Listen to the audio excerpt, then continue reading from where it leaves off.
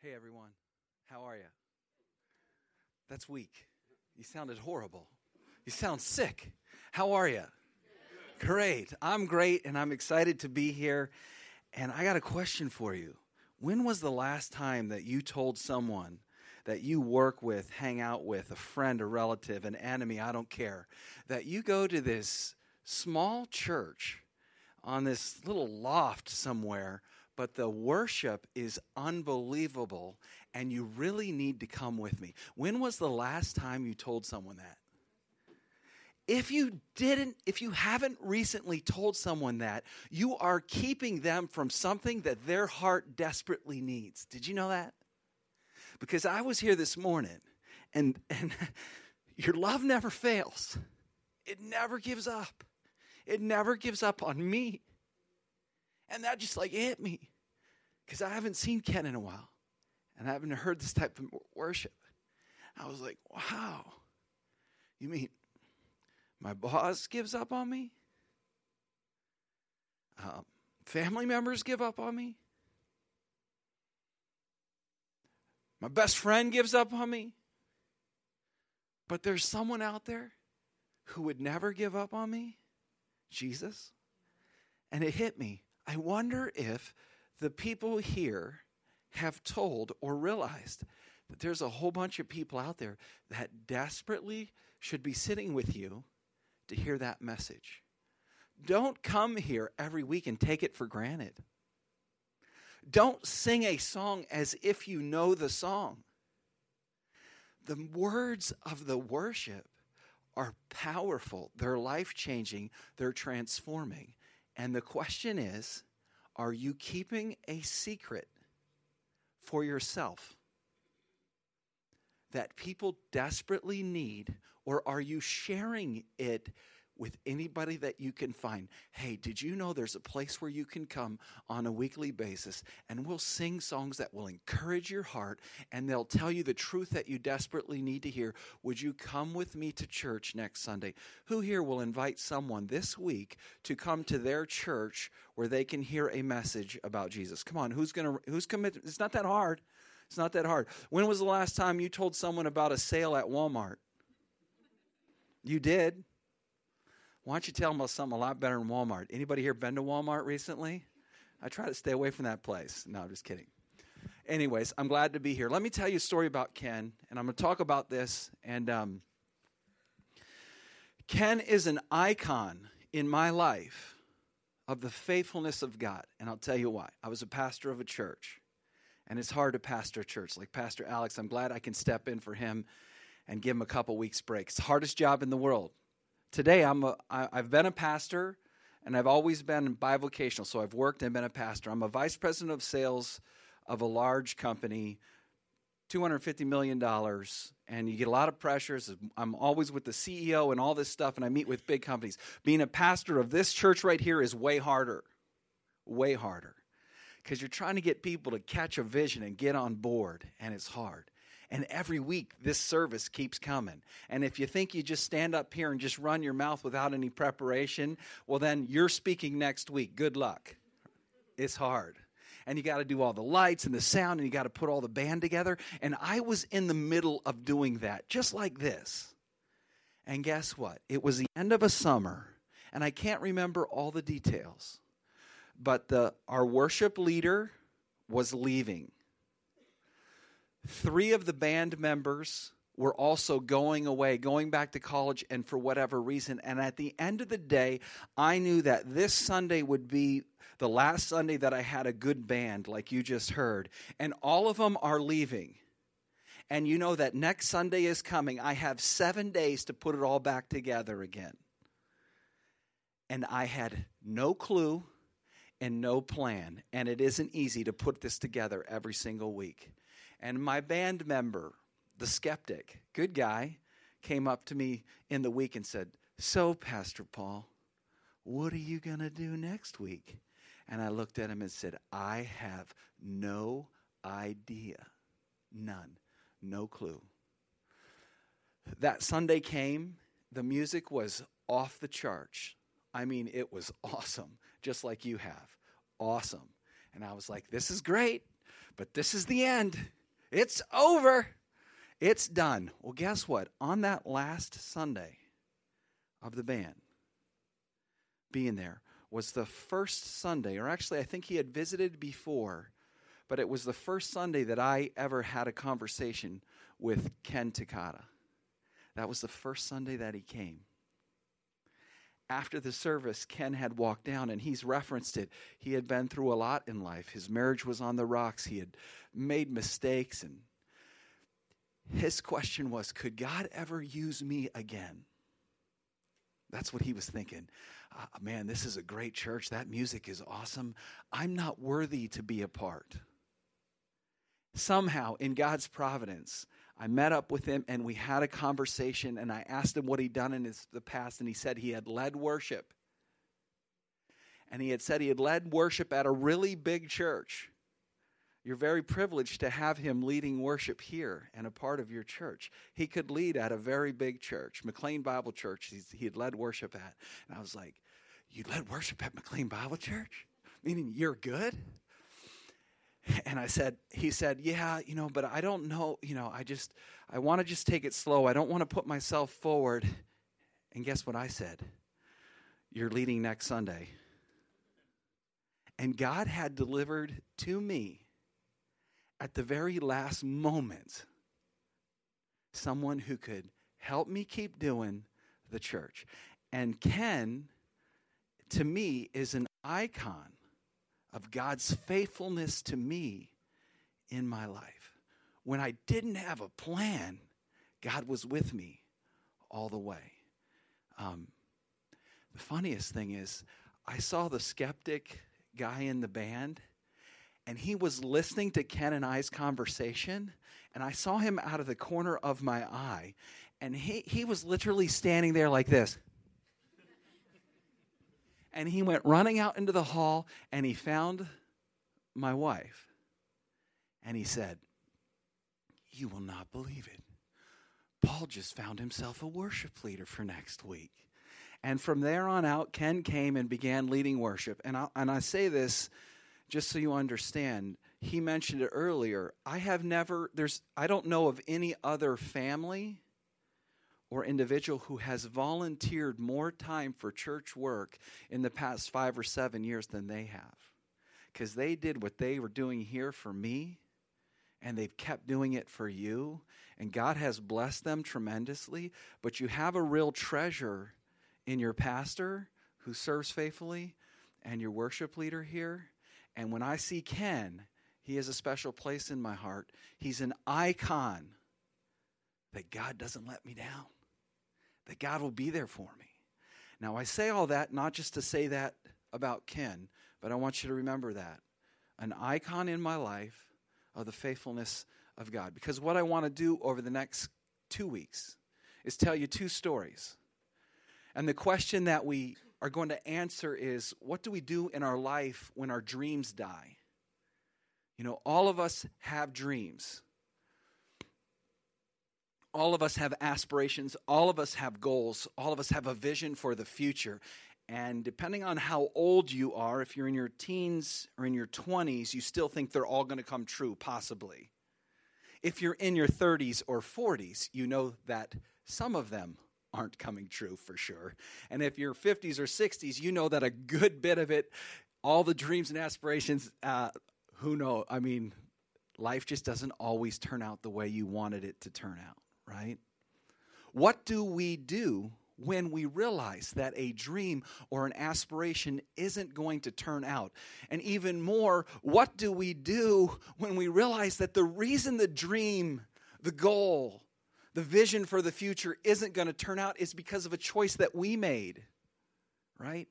A lot of us have a vision for the type of marriage we're going to have or the type of family that we're going to have, but we make choices in our 20s that don't lead us to that place in our 40s. And we get to our 40s and we look back and we go, oh my goodness, I'm never going to have the family that I thought I would have because of the choice that I made. Or I'm never going to have the marriage that I thought I would have. Or I'm never going to have one marriage.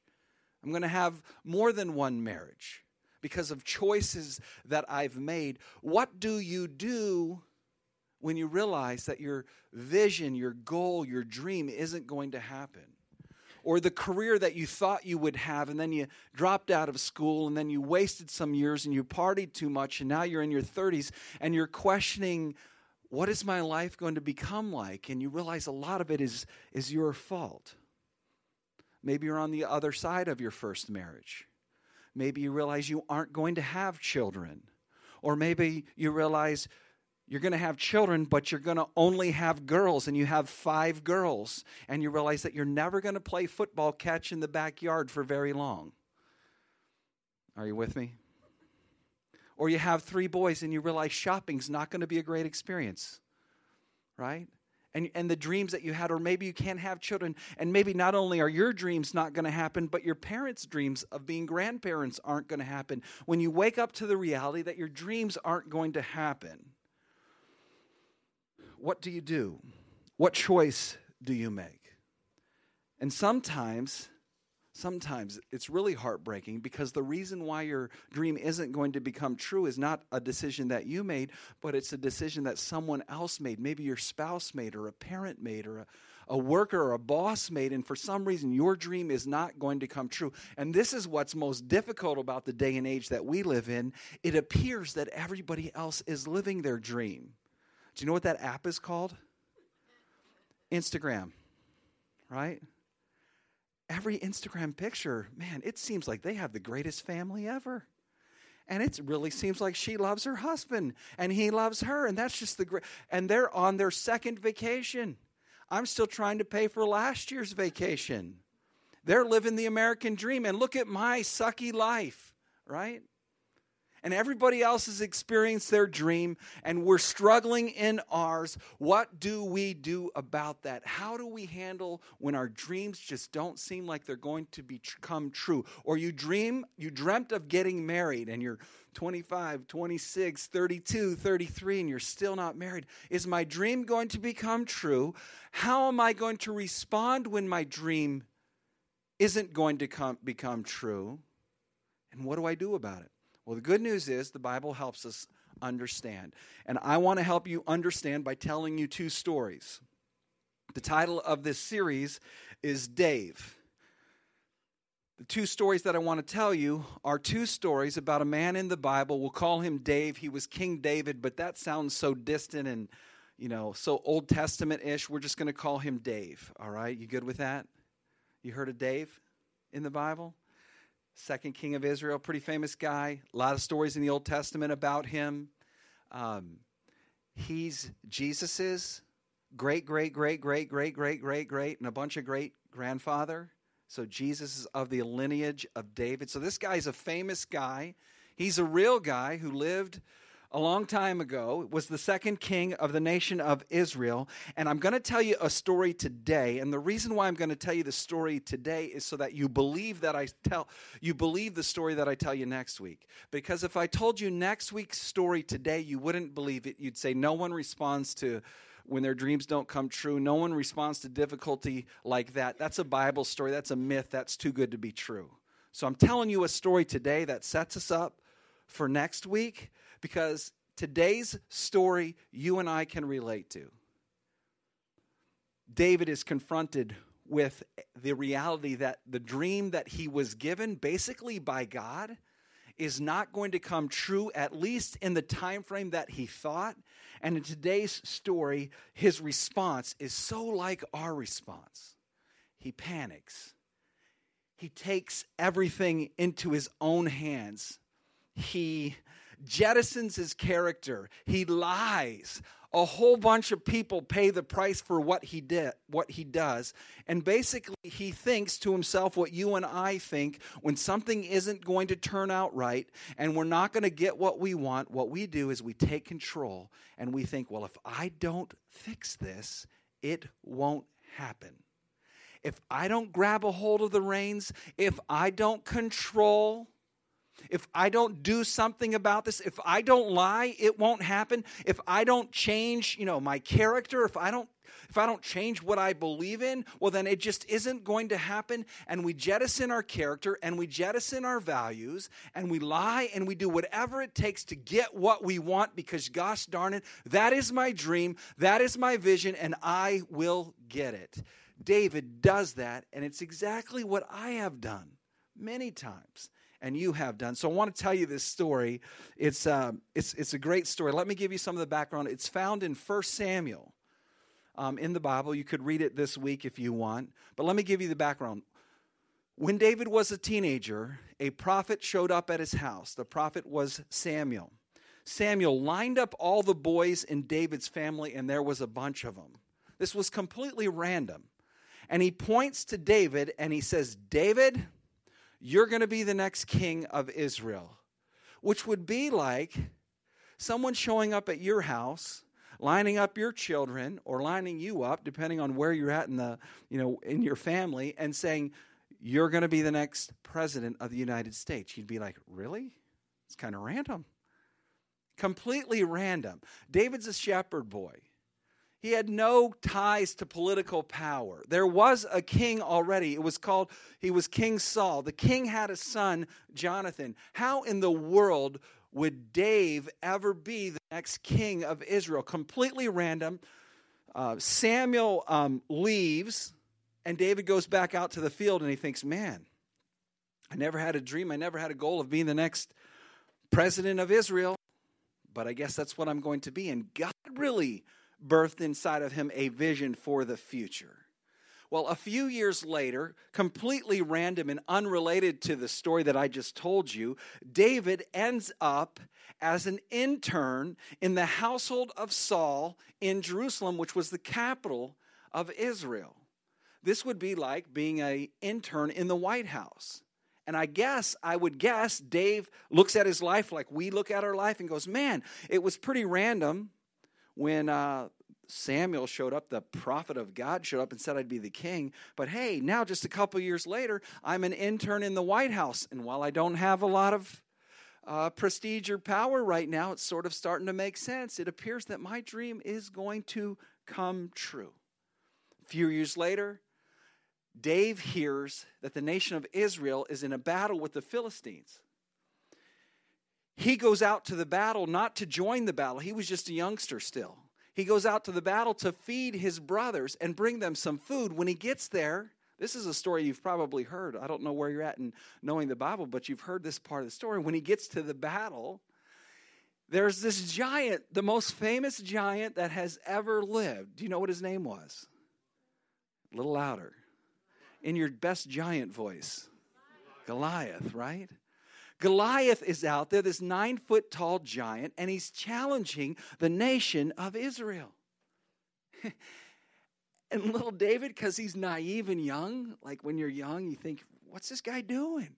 He thinks in his mind, how dare you, Goliath, challenge my nation? Don't you know that we have a God that's more powerful than you and all the other nations? And don't you know that I can't lose to you? Because if God is with me, who can be against me? And this little pipsqueak charges down into the valley, and he doesn't take a sword. He doesn't take a shield. What does he take? A slingshot. Goliath is so taken back by it that he lets the guy get dangerously close. He's just like, are you serious? Is this the best they can? And before he gets the word do out, a little stone freaking hits him in the temple and kills him. And David becomes a national hero. They sang songs about him. And guess what? David in his mind is thinking, my dreams are coming true, right? It's all working out. Have you ever felt like it's all working out? Have you ever felt like this is the relationship that will lead me to marriage? He loves Jesus. He's a good man. He has a job. He takes a shower. This is going to work out great. I felt like everything's going to work out before. Dave's thinking everything's going to work out. It gets better. Because he kills Goliath, he becomes a national hero, and the king wants to see him. He comes into the king's presence, and the king says, "You are handsome, you are strong, you are popular. Will you marry my daughter?" That's what he said. It's kind of how it worked. And he says, "Sure." I hope I won't go there. I was going to say, did he see if she looked nice? But it's not about looks. It's not about looks. Anyways, he marries the king's daughter. Now he is the son-in-law of the king. This is really, really looking good. God, this is amazing. I love you so much, God. You are great. You are good. I didn't even ever think I wanted to be king. But I can just see how you are guiding and leading me and controlling my life. This is fantastic. On top of that, he became best friends with Saul's son, Jonathan. So he could perfectly see the scenario where Jonathan looks at him and says, "Dave, you're a national hero already. You're just made to be the king. You are a leader. You are the type of guy who charges into the valley and takes on Goliath and produces great victories for our nation. I don't think it would be right if I were king. I want you to be the king, and I'll be your second man or something." And David's thinking, I cannot believe that God is making this happen to me. This is so awesome. I can just see his hand all over my life. I've been there. You've been there. But then suddenly something happens. There's a mood change. And the king, Saul, who once was cheering David on, now felt like there was a threat to his throne and to his son's throne. And he became filled with jealousy towards David, to the point that one day David is standing in the court and the king picks up a spear and chucks it at him to kill him. And it does one of those in the wall, right by his head. And David goes, "I don't think that was an accident. I don't think someone likes me." And suddenly King Saul became filled with jealousy. He goes to Jonathan, his son, and he says, "You cannot be friends with that kid. He is a threat to your kingdom and my kingdom, and I expect you to follow my orders in this matter." Well, Jonathan was a good guy. He's best friends with David. He runs to David and says, "Hey, David, my father is willing to throw all of his resources as the king of this nation behind your death. You better get out of here." And in that moment, everything changed. And David had a choice to make. What would he do when things didn't look like they were going to work out? Well, I'll tell you what he did. It's the story I want to read for you. David heads for the border to leave the nation. He no longer feels like God is with him. Question for you, was God still with him? He just didn't feel it. He heads for the border. He doesn't feel like God is ordering his steps anymore. He has no explanation for what is happening. He's not even sure that God is in control. And even worse, this was God's vision for his life, not even his own. He knew that because the prophet came and told him he would be king. The prophet from God. Now, what is God doing? Where is God? Has God lost control? Does God not love me? Does God not take care of me? And he panics and he reverts to things that you and I can relate to, humanly speaking. He turns his back on his God, he turns his back on his values, and he begins to take life into his own hands. And he heads out of the country, and in leaving the country, he comes to a little city called Nob. N-O-B, Nob. That's where the priests live. In this time period, the priests were taken care of by the government because the priest would serve the temple. The government would take care of the priests. The priests in this time period had wives, and therefore they had children. So the city of Nob had a number of priests living in it, and David shows up in this city running for his life, scared, doubting God, and questioning whether his dream would ever come true. Let me put the verse up on the screen for you. 1 Samuel 21, verse number 1. David went to Nob, to Ahimelech the priest. Ahimelech trembled when he met him and asked, "Why are you alone? Why is no one with you?" This would be like let's just say, Joe Biden showing up at your door in the middle of the night, and you would say, "Are you here alone? Don't you usually travel with an entourage? I mean, where are all the black SUVs and the guys with the headsets?" That's what Ahimelech is saying. This is a national hero, a captain in the army, Saul's right-hand guy, and he shows up at his house, and Ahimelech says, "Are you really here alone?" David answered Ahimelech the priest, verse number 2. "The king has charged me with a certain matter and said to me, 'No one is to know anything about your mission and your instruction.'" Ahimelech, I'm here on a secret mission on behalf of the king. Now, what was that? Say it louder. Have you ever lied? Trying to control and get what you want? I can relate to this. Now he's telling tales. I'm on a secret mission. And what was Ahimelech's response? "Oh, really? This is awesome. I'm going to help. What do I do next? Because I'm just glad the king would send you to my house." Right? That's what he's thinking. Verse 3. "Now then, what do you have?" Let me jump back to verse number 2. Verse number 2. "The king charged me with a certain matter. No one's to know anything. As for my men," this is great, "I have told them to meet me in a certain place." So his lie, I like this. What he basically says is, yeah, I got some guys with black SUVs, but I told them to park around the corner over there. And I'm going to meet them over there, right? It's classic, you know. We get into these things just like David does. Verse 3. "Now then," he says to him, "what do you have on hand? Give me 5 loaves of bread or whatever you can find." He's hungry, which Ahimelech should have said, whoa, wait a second. You're on a special mission from the king. You're a national hero. You always have an entourage, and you're at my house, and I can't see the entourage, and no one gave you any food? Dave, what's up, dude? You're telling me lies. You know, parents would catch on to this with their kids.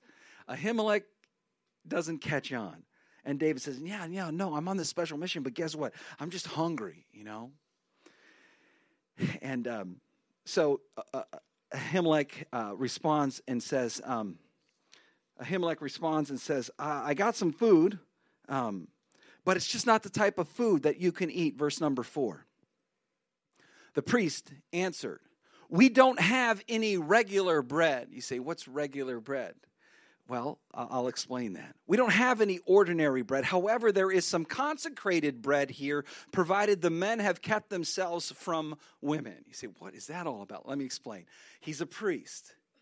And early on, when the nation of Israel was started, God had commanded the priests to keep 12 loaves of bread aside each week, representing the 12 tribes. And they couldn't eat the bread until the 7th day, till the Sabbath day. And they could only eat the bread if they were ceremonially clean. That's the special consecrated bread that he has. Dave is saying, I'm hungry. He says, I don't have regular people bread. I have priestly bread. And you can only eat priestly bread if you're sort of one of God's people. But Ahimelech starts to rationalize and goes, well, you're sort of the king's person, and the king is sort of here because of God. So maybe I could give you some bread as long as you're ceremonially clean, which means that you weren't with any women or your wife. And David responds and says, verse 5, Indeed, women have been kept from us. Now, I just think the word us is hilarious. Verse number 5. Women have been kept from us. As usual, whenever I set out, the men's things are holy, even on missions that are not holy. How much more today? That's what the verse says. Now think about this. He goes, David says, we're always ceremonially clean before we go out to pillage Philistines. Right. And as well, he says, women have been kept from us. Who's us? Dave, last time I checked, you're alone. You're running. He still thinks there's guys in SUVs around the corner waiting for him. He's telling lies, and his lies keep adding up. Verse number 6. So the priest gave him the consecrated bread, the bread of presence. Now, that bread of presence, something that God had given to the nation of Israel, to the priest, as a reminder of God's presence years ago, was, and I want you to hear, was an icon to David of God's past faithfulness. David, in the moment that the king said, I'm going to give you some of the bread that reminds us that we have a God, and if God is for us, who can be against us? It should have made David stop in the moment and go, what am I doing? That's an old reminder in my life that I can trust in God when my dreams aren't coming true. And he misses it. He absolutely misses it. Verse number 7. Now, one of the Saul's servants was there that day. And the music goes, dun, dun, dun, dun, right? One of Saul's servants was there that day, detained before the Lord. He was Doeg the Edomite, Saul's head shepherd, one of Saul's trusted guys. He's in Nog to see the priest. Maybe he had a physical issue, possibly leprosy, but for whatever reason, he was there, and he sees David conversing with Ahimelech. Verse 8, David asked Ahimelech, don't you have a spear or a sword? It's hilarious. Hey, priest, I'm the captain of the army. Priest, do you got a spare RPG that I can borrow? You got a spare sword, gun? I need some ammunition. Ahimelech just said, whoa, wait a second. What are you doing here, right? I haven't brought my sword or any other weapon because the king's business was urgent. Verse number 9. The priest replied, you're not going to believe this. You're not going to believe this. The priest replied, the sword of Goliath, the Philistine, whom you killed in the valley of Elah, is here. This priest has Goliath's sword in the back closet. Now, you would think at this moment, David would wake up to the reality. Like David, oh yeah, I remember that. I killed a big guy, didn't I? What was his name? Goliath? You would think at this point he'd be like, oh my goodness, what am I doing here? Running like a scared little person. When in the past period of my life, I stood up to Goliath.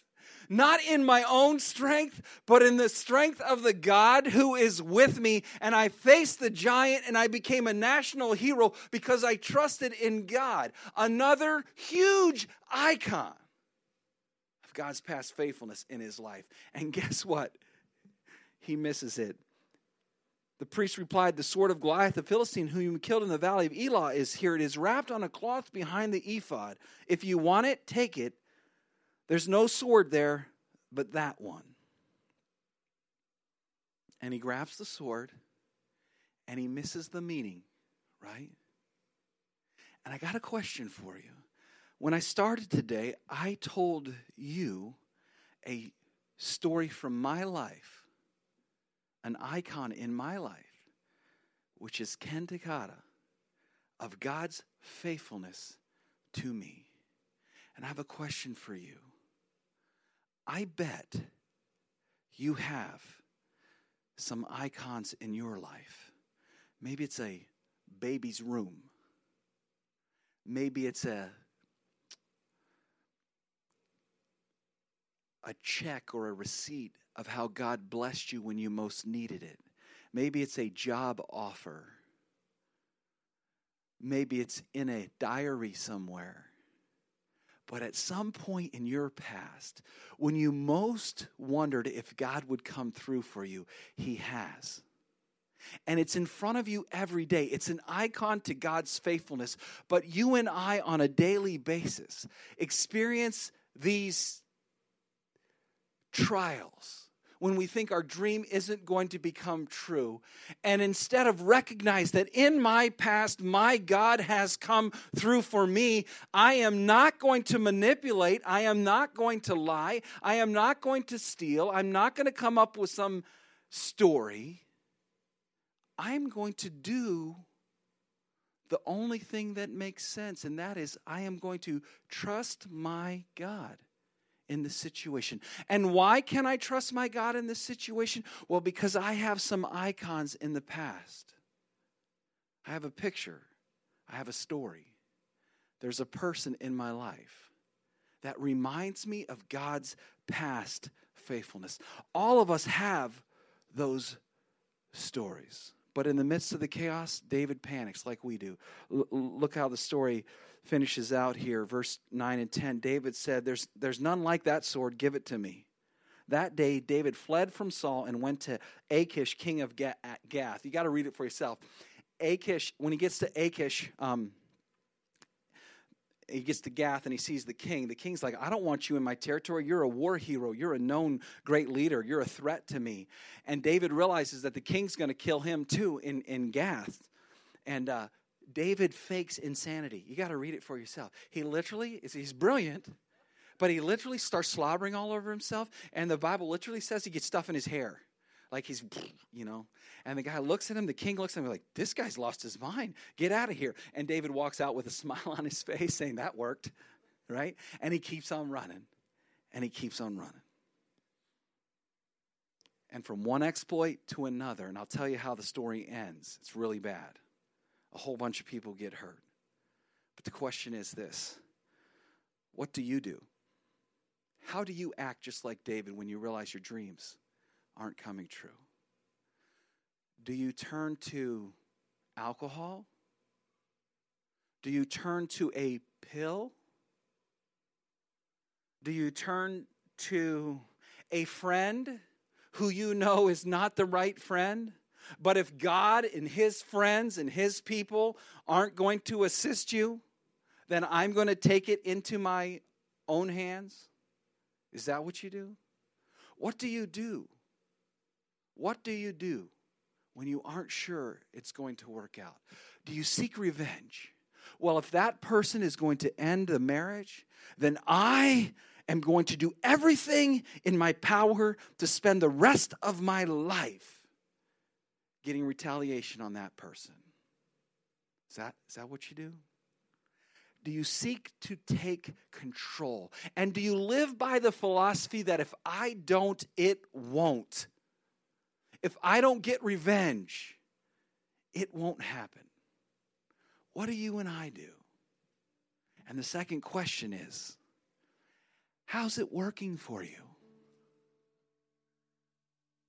Doesn't work out well. Let me tell you how it worked out for David. It's really, really sad. Doeg, the guy who saw him, did what people do. He went running back to the king. He said, hey, king, you won't believe this. That traitor Ahimelech was helping David run from you. The king gets angry. He charges to Ahimelech's house. He knocks on the door and says, Ahimelech, was David here? And Ahimelech goes, absolutely. And I helped him. The king says, you helped him? Oh, yeah, he said he was on a secret mission. Secret mission. And King Saul turns to his armies, leaders, and he says, kill him. And the kings and the army guys say, I'm not killing the priest. No way, king. Doeg, the guy who saw him, raises his hand and says, I'm not even from this place. I'm an Edomite. I'll do it. And he kills Ahimelech. What did Ahimelech do? Nothing. He killed Ahimelech. He killed his sons. He killed his daughters. Killed his wife. And he killed 79 other priests that lived in the town of Nog. And they devastated that city. And the reason why I tell you this story is because when I tell you next week's story, you're going to realize that David must have experienced something in his life that taught him an incredible lesson. And that lesson is, it's never wise to take things into your own hands when you don't know what God is doing. Because the reality is, God is not out of control. You just don't know what he's up to in your life today. And if you will put your hands in your pockets and zip your lip and get on your knees and cry out to that God and say, God, I don't understand it. I don't like it. You're puzzling me. But I am not going to lose my faith in you. And instead of running from God, we lean into the God who has proven throughout history that he's in control of our lives. And it may not be when we want him to do it. And it may not always be how we want him to do it. And it may not always look like we think it should look. But there's a God who knows more than we know. And he can be trusted. And the sooner that we learn that lesson, the better. Next week, we'll dig into kind of what do we do and how do we handle it, because David learned some lessons. But let me just close with this. I want to pray for you. I just want to ask a question. We always think that everybody else's dreams are coming true and just not ours. So let's just settle that myth. If you're here and you can say, I got some unanswered dreams. I got some real questions for God. And I really need help trusting him. Would you just lift your hand? If you have some dreams, some aspirations, some things that just haven't worked out the way you would like, just hold your hand up. Don't put your hand down. Hold your hand up. See, it's all of us. My hand is up. If I wasn't holding this microphone, I'd have two hands up. I got a lot of dreams. I got a lot of visions of things I would like to see. I could imagine my life being a certain way, and it's not always that way. Let me say a prayer for you, and we'll be done this morning.